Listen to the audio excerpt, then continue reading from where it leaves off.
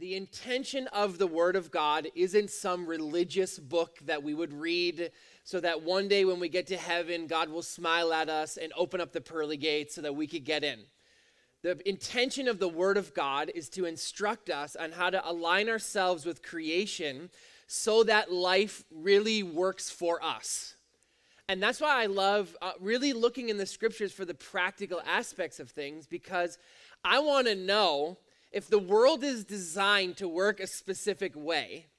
I want to understand, how do I align myself to it so that rather than fighting against creation, I am having creation fight for me.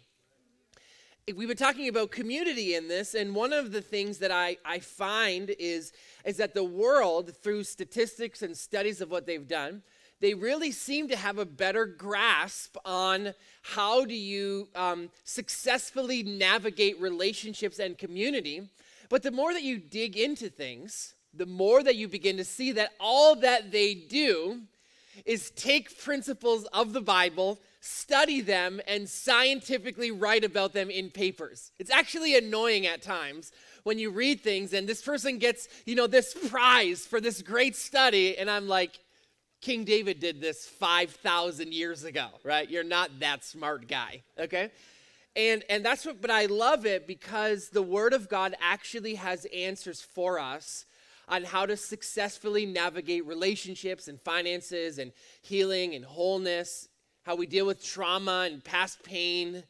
The Bible has these answers for us. And Wednesday nights, that's really what they're all about, is helping us to really dig into scriptures where maybe historically we haven't done that, but where we can take some time and really leave these nights feeling like I have a practical application to the scriptures.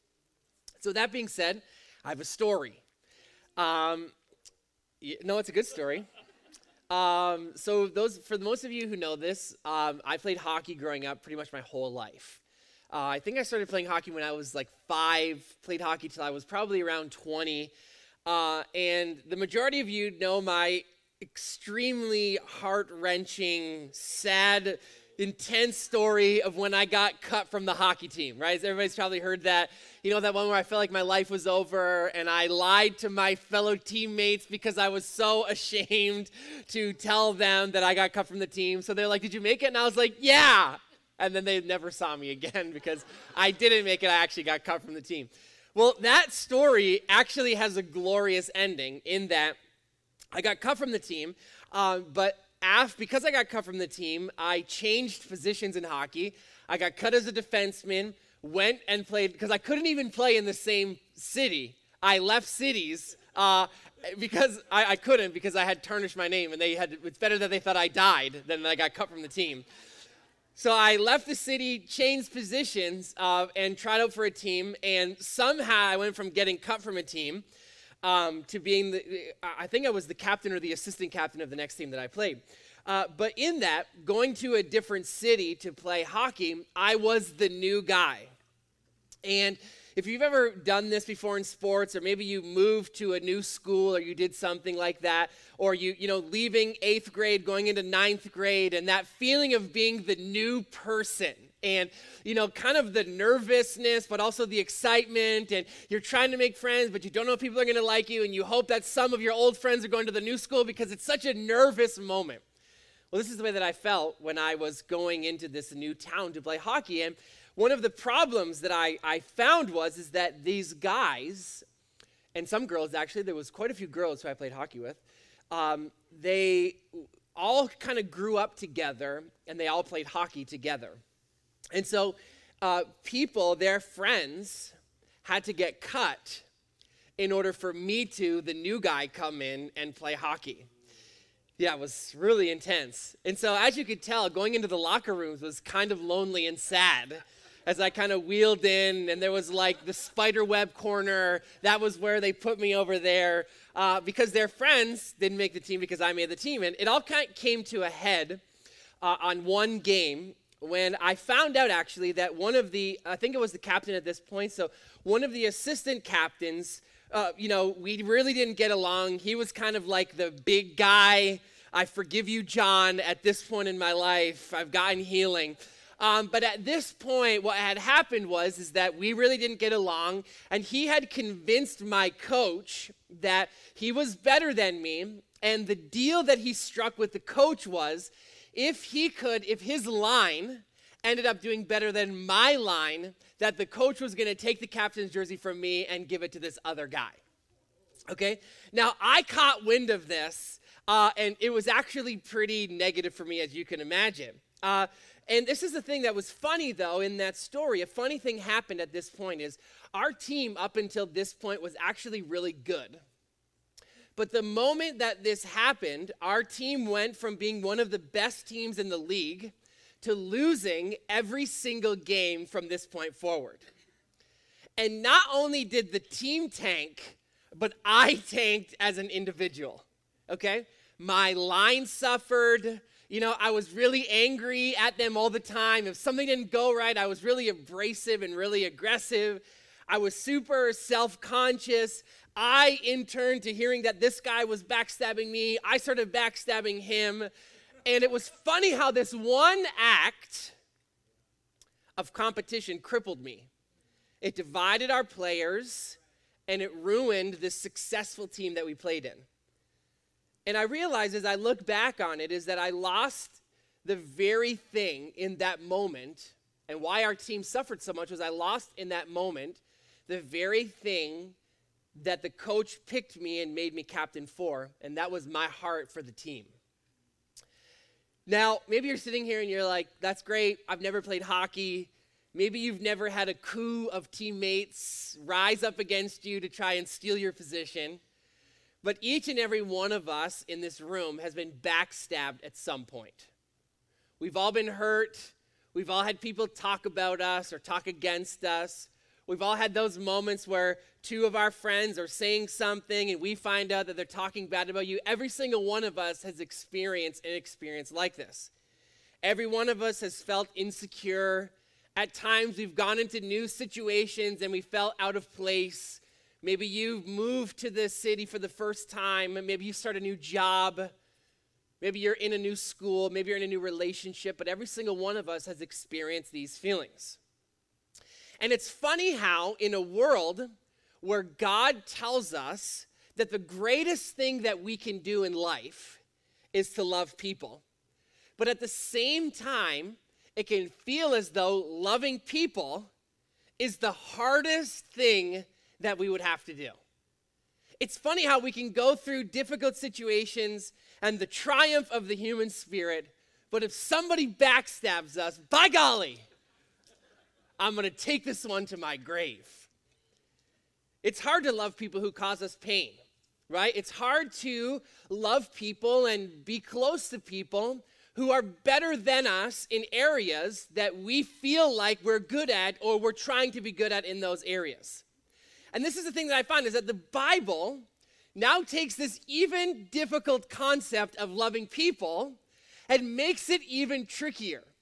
In that last night, we did a study a little bit on Luke chapter 6 and how Jesus steps in on the scene and he kind of blows up our human experiences. Because one of the things that humans are so notorious for doing, and we're so good at it, and we actually love it, is I love to form a clique. You know that? I got my posse. I made a joke last night about I have my corner over there, and my corner is safe. It's with Lola and Danielle, and my cousin Julia, and that's my safe corner. And that there's other corners in the church that I dare not enter because it's just outside of my safe zone. This is a crazy, common human experience that we gravitate towards people who we feel safe with and away from people who make us feel nervous or insecure. But in Luke chapter 6, we have this funny moment with Jesus where he kind of blows up our common human experience. And that he tells us that when we love people who are lovely, or we love people who love us back, he basically tells us that there's no reward in loving those people. That in fact, he goes on to say that it's our ability to love people and draw close to people who are difficult to love, who backstab us, who do wrong by us, who say things or things happen, the Bible says that it's when we have this ability to love those people that's when there's actually a reward to loving. Because Luke 6 tells us that it's easy to love people who love us back. It's easy to give to people who we know if I give this to you, I know you will respond in kind. But how do I respond when I'm in a situation or I'm around people, when people have done things to me, they've challenged me, they've hurt me, they've backstabbed me, which when you're in a community of this size, it's inevitable. And I think one of the main areas the enemy tries to snatch us out of community is he tries to use other people that where God has called us together, he tries his very best, like what happened to me on my line. All he has to do is try to get in between us, and it's amazing how he has this, it's almost this incredible ability to divide us. Because it's so much easier to run away. It's so much easier to isolate. It's so much easier to cover ourselves than it is to, like Jesus says in Luke chapter 6, love those people who have done wrong by us. It's almost as if God knew this concept when he created us. That while being together is truly better. And I think that the majority of us are here because we've established that. We've established that being together and doing life together is better than being alone. But that while it's better together, together can be really tricky if we don't understand how to navigate those waters. I think this is what happened to the disciples in the upper room. In Acts chapter 2, we have this great moment, and as church people, and especially as a pastor, we did a whole study of this through the summer this year in Buffalo, and talking about the early church and, the church in the book of Acts and how we aspired to be like these people because they were so great. And you see this in Acts chapter 2, verse 1. It says this, when the day of Pentecost had fully come, they were all there in one accord and in one place. And suddenly there came a sound from heaven as a rushing mighty wind, and it filled the whole house where they were sitting. Now, I love this, and I've preached this scripture, about this day of Pentecost, and there was such unity, and there was such synergy that was created, and they were of one mind and one heart, and they were going in the same direction, that they were one body, and because of that, the Holy Spirit could fill them. But I missed one very important point. It says on the day of Pentecost. Okay?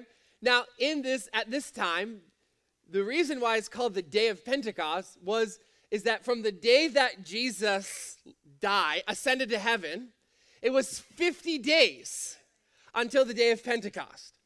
Now, I'm thinking about this, is that we want to think sometimes that the disciples were in the upper room, and they were like, you ever seen Avatar when they're all around like the wishing tree and they're all like in sync and they're all Zehalu to the tree and they're all chanting the same thing and they're just like doing the thing as they're ready for the Holy Spirit to come. But I thought about something, is that it says that on the day of Pentecost, after 50 days of being together, finally they figured out how the scripture says how to be in one accord.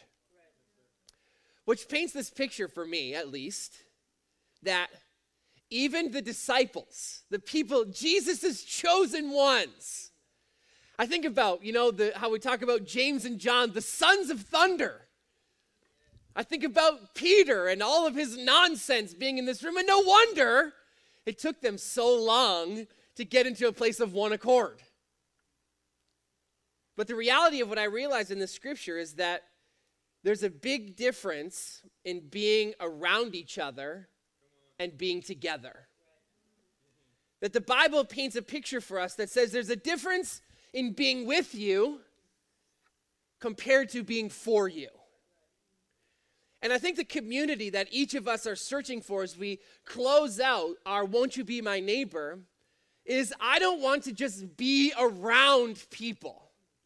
I don't want to just show up to this place, but essentially I'm just an isolated, standalone guy who comes and goes and never draws from the strength that comes from community.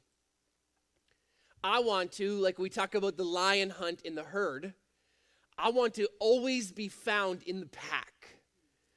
I want to remain in the family. I want to reap the safety and the benefits and the encouragement of what it feels like to remain. But so often what happens, like I said, is that the enemy will try to use small things to get us to separate, to divide. He'll try to use a situation, the way this person looked at me. I heard that this person said something, this miscommunication. I didn't like their tone or their dress. Or did you hear that this person did this? I can't believe they did that. And he tries to get in and use these small situations. Why? So that he could separate us from the pack. So my question is, how do we get to a place of unity? How do we get to a place where instead of fighting against each other, we get to a place where we fight for each other? That we fight to unite. And then when we're in a place of being united, how do we fight to stay united? Because this is one thing that I've found being married to my wife, is it's one thing to stand up at the altar and say I do, and to get united.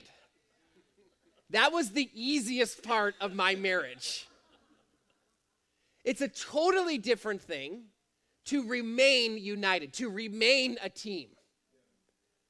That there are times in our relationship where we have to choose to fight for each other, even though we have a great reason why we should fight against each other. And so my question is, how do we do this? And tonight I want to give two very quick human tendencies, well, I'm going to call them as toxic tendencies, that try to come in and destroy community. And those two things are competition and comparison. I wrote it very simply like this. Competition is a statement that I'm more valuable than you. And comparison is a statement that says you are more valuable than me. Both of them are toxic. Competition, however, is birthed out of a win-lose, limited spot mentality. It's this inward desire to stand out and to win at any cost. It's this inward need to prove that I'm better than the people that are around me. You see, this is what happened. This is what divided my hockey team when I was 13 years old, is that someone rose up and tried to prove the competition of I mattered more than the team. That even though we're all created differently, even though we're designed to be different, sometimes our culture can make us feel as though our differences should divide us. But I can begin to realize something, that if we were all the same, that if we all were the same strength in everything, if we were all good at all the same stuff, that we'd have so many intense weaknesses. But in fact, the very thing that makes us strong is sometimes the most difficult thing to overcome. That sometimes when we're in community, we can see our strengths and see other people's weakness, and in our desire to feel as though we matter, we want to elevate or enlarge our strengths as to intensify other people's weaknesses. Now, I have an example for you, a very simple example. Because competition seeks to devalue others by displaying its own value. And I think that sometimes when we look at funny kitchen utensils, it's very clear that each of these utensils has a very specific function, is it not? That for me to try to open a can with my spatula would be maddening, right? I would sit there and scrape at it, scrape at it and cut it. And it would never happen. But how funny would it be for the spatula to think that it was better than the can opener because it can flip a burger? Or how funny would it be for the can opener to feel bad about itself because it couldn't do the job of the spatula? Now, in kitchen utensil terms, it's very obvious. But I think that sometimes what can happen inside of communities is the very thing that seems so obvious when we talk about kitchen utensils can be the very thing that challenges us inside of our relationships. That for the spatula to belittle the can opener because it couldn't flip a burger, but sometimes we find that this is the very thing that divides us. Because I've realized something is that what makes these each useful isn't that one of them is better than the other. It isn't that opening cans is a more valuable job than flipping eggs. But it's that each of them does what they're supposed to do, and they do it well. That each of them, when I as the chef, who call me a chef, grab the utensil, that it does the very thing it was designed to do. I've realized that competition is an external method to try to prove our worth to the people that are around us. That the desire to win comes as we aim to prove that we're valid and that we're valuable. That on the inside we struggle to see our value, and so competition rises up because if I can be better than someone that's around me, it must mean that I'm better. And so we seek to find people who we feel or we see strengths that we have that they don't have as a way to somehow try to make us feel as though we're valuable to the family. 1 Corinthians says it like this, that we are many parts, but only one body. I've had to realize something, that other people's successes don't take away from the possibilities for my future.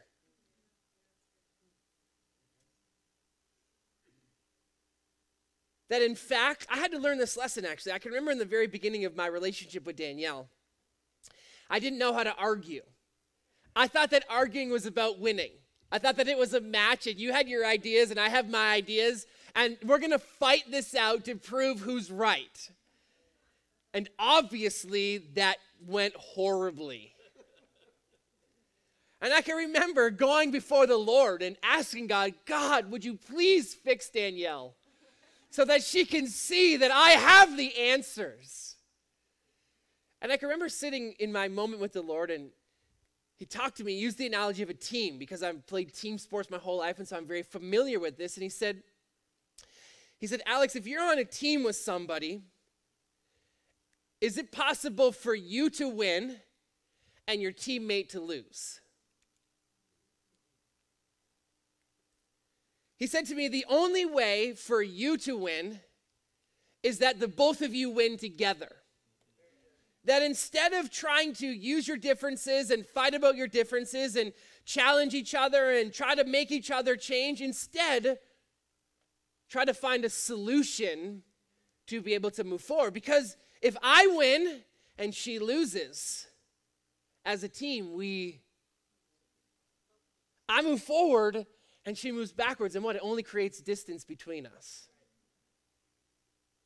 The second thing that I want to talk about is comparison. Can I tell you something?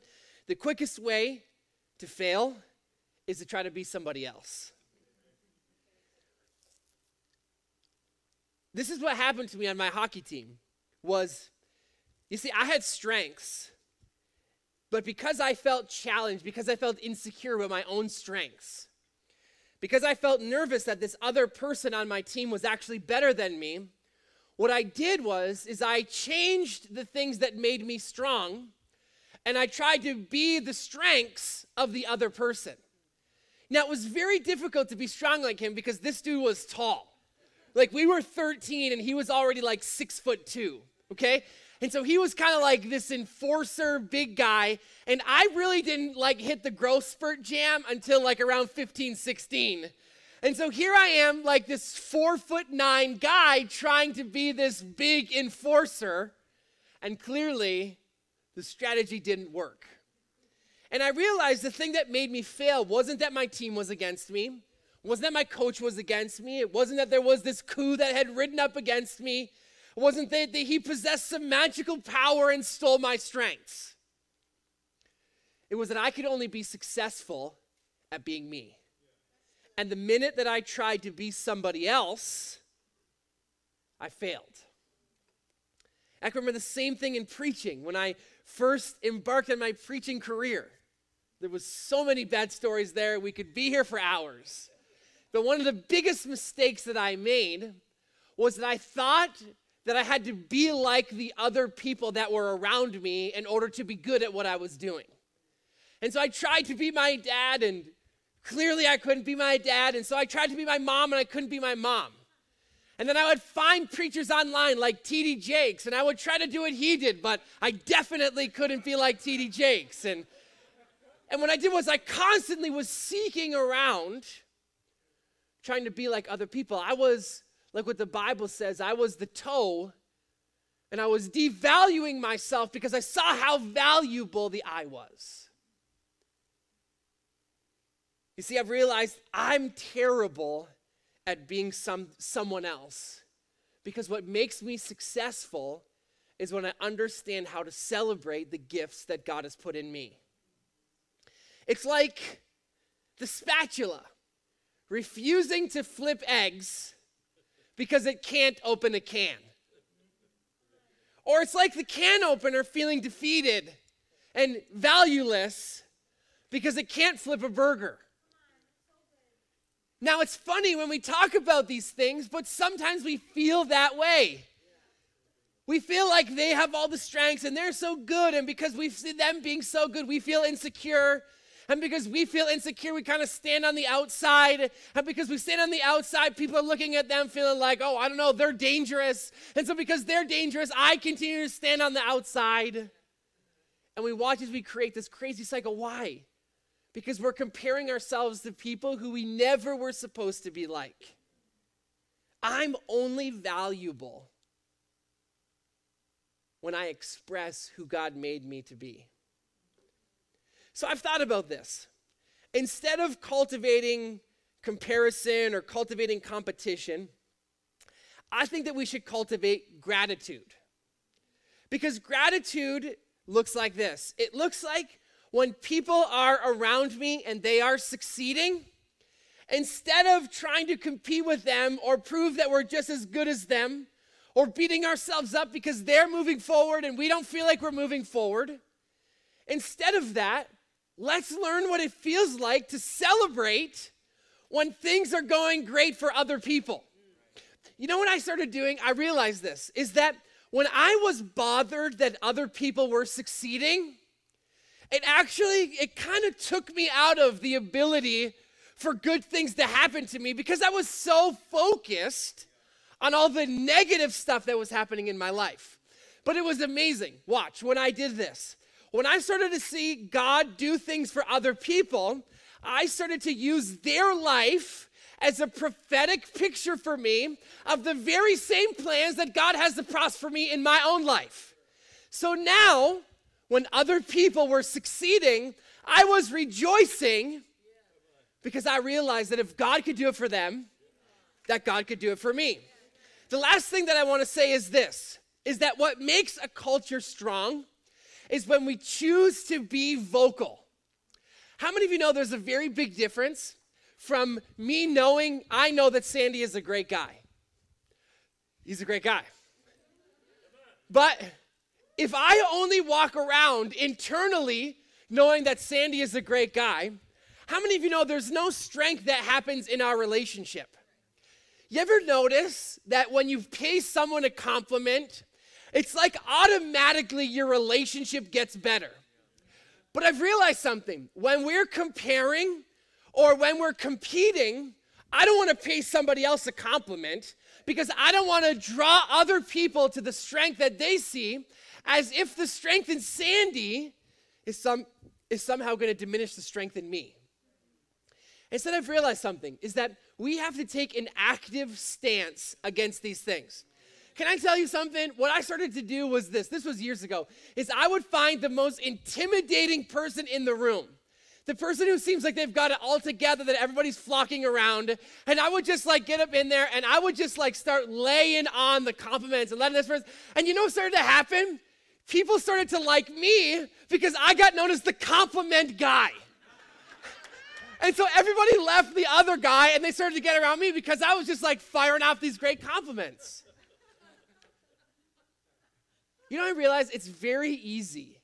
It's actually really easy. When we stop competing and we stop comparing, it's actually easy to cultivate a culture, an environment, a community around us that begins to feed us the life as long as we understand. I don't have to compete against you. I don't have to compete against my dad. I'm not going to compete against Sandy. I'm not going to compete against Julia. I'm not comparing myself to how good of a guitar player Mike is. Why? Because God put me here for a reason. And that maybe I'm the little toe in this equation. But by golly, I'm going to be the best little toe that you guys have ever seen. Why? Because I realized something. I realized that it truly is better to be together. It's better to fight those toxic thoughts. It's better to beat down that comparison, that insecurity, that vulnerability that we feel, and to choose to be together. Because we're stronger, we're better. Everything is better when we're together. So Heavenly Father, we thank you so much for this evening. Lord, as I was going to say put a nail in the coffin of this series, and that is really what we're doing. Lord, we're thanking you that what you've done in us is that you've convinced us of how important it is to be in community. Lord, let us be of one mind and one heart. Let us fight for each other rather than fight against each other. Let us truly be the body of Christ that you talk about. That where the eye will be the best eye, and where the toe will be the best toe. Will be the best belly button and the best fingers. Why? Because we know that we're better together than we are apart. And we thank you for that in Jesus' name. Thanks so much for joining us today. We pray your life was impacted by this service and that you were able to feel the tangible love of Jesus fill whatever space you're listening from. Maybe you found this message and you've never had the opportunity to come into a personal relationship with Jesus, or you've known about him but have been far from him. We want to give you the opportunity to make his love a daily reality in your life. Jesus came to this earth and died on a cross so that you and I could be close to him. He wanted to wipe away every disappointment and bring you into a life of purpose and meaning, one that will impact this globe for good. So if you'd like to begin this journey with Jesus today, then repeat this simple prayer after me. Dear Jesus, I'm praying this prayer because I know that I've made mistakes and have been living without you. I apologize and I trust that you will forgive me. I accept your love and grace and ask that you would be my Lord and Savior. Help me believe in you and love you every day. Help me to show the world what you're like and how great your love is. I commit to live for you from this moment forward. In Jesus' name, amen. All of our Light City family are joining with heaven and celebrating over the commitment you just made to have Jesus as the Lord of your life. We have resources available for you to help you on this journey, but most of all, we're praying for you.